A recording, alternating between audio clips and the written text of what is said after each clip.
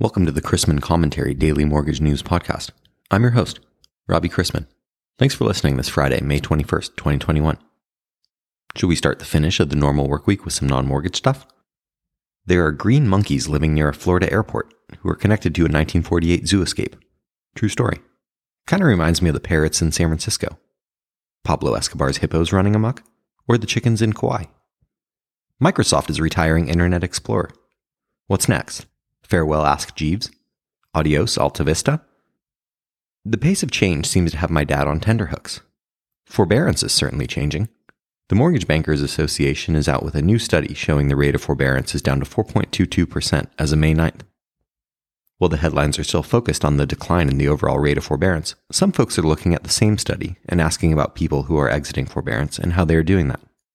No doubt the CFPB is wondering about that too. For links to those stories, as well as the latest on jobs, lender products and services, and FEMA, visit robchrisman.com.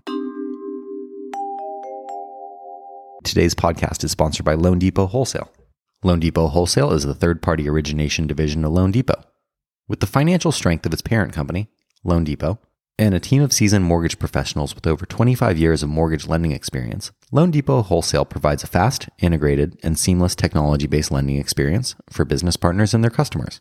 It offers competitive pricing across an extensive suite of loan products, including conventional, FHA, VA, jumbo, and renovation loans. U.S. Treasury and agency MBS prices rallied yesterday, nudging rates a little lower. Why? Investors digested tapering remarks from the Fed minutes, and the latest jobless claims figures helped. Wednesday's massive $294 billion reverse repurchase operation was followed by an even bigger $351 billion operation yesterday, suggesting that banks are struggling to absorb additional reserves from the Fed's asset purchases, which could be why the FOMC minutes hinted at a taper. The Conference Board's leading economic index increased 1.6% month over month in April, beating expectations as strength among the leading indicators remains widespread, which should spell continued economic growth. The labor market improvement and buoyant financial markets overpowered supply chain restraints, which means that real GDP should follow suit and overtake pre-pandemic levels in the second quarter. The primary mortgage market survey from Freddie Mac for the week ending May 20th saw the 30-year fixed rate return to 3% after rising 6 basis points, with the 15-year fixed rate 3 basis points higher to 3.29%. Black Knight reported that, for just the second time in the past 12 weeks, the number of homeowners in active forbearance rose this week. Volumes were up by 16K. In line with the typical mid-month behavior we'd come to expect, but which had been suppressed in recent months due to strong declines around expirations. Forbearance plan starts were up this week, driven primarily by an increase in restart activity. This too is common behavior for the middle of the month, especially given the large volume of removals seen in recent months. Today's economic calendar has yet to begin, but does have the potential to be market moving in the form of preliminary May market PMIs and existing home sales for April.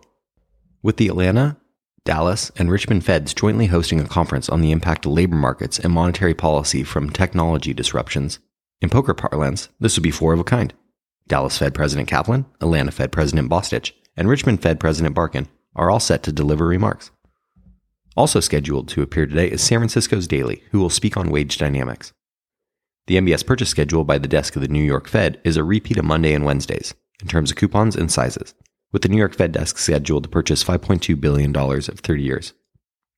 We begin Friday with agency MBS prices the shade better or up, and the 10-year yielding 1.62 after closing yesterday at 1.63%. Let's wrap up with a joke and some housekeeping. My wife just gave birth today, and after thanking the doctor, I pulled him aside and sheepishly asked, "How soon do you think we'll be able to have sex?" He winked at me and said, "I'm off duty in 10 minutes. Meet me in the car park."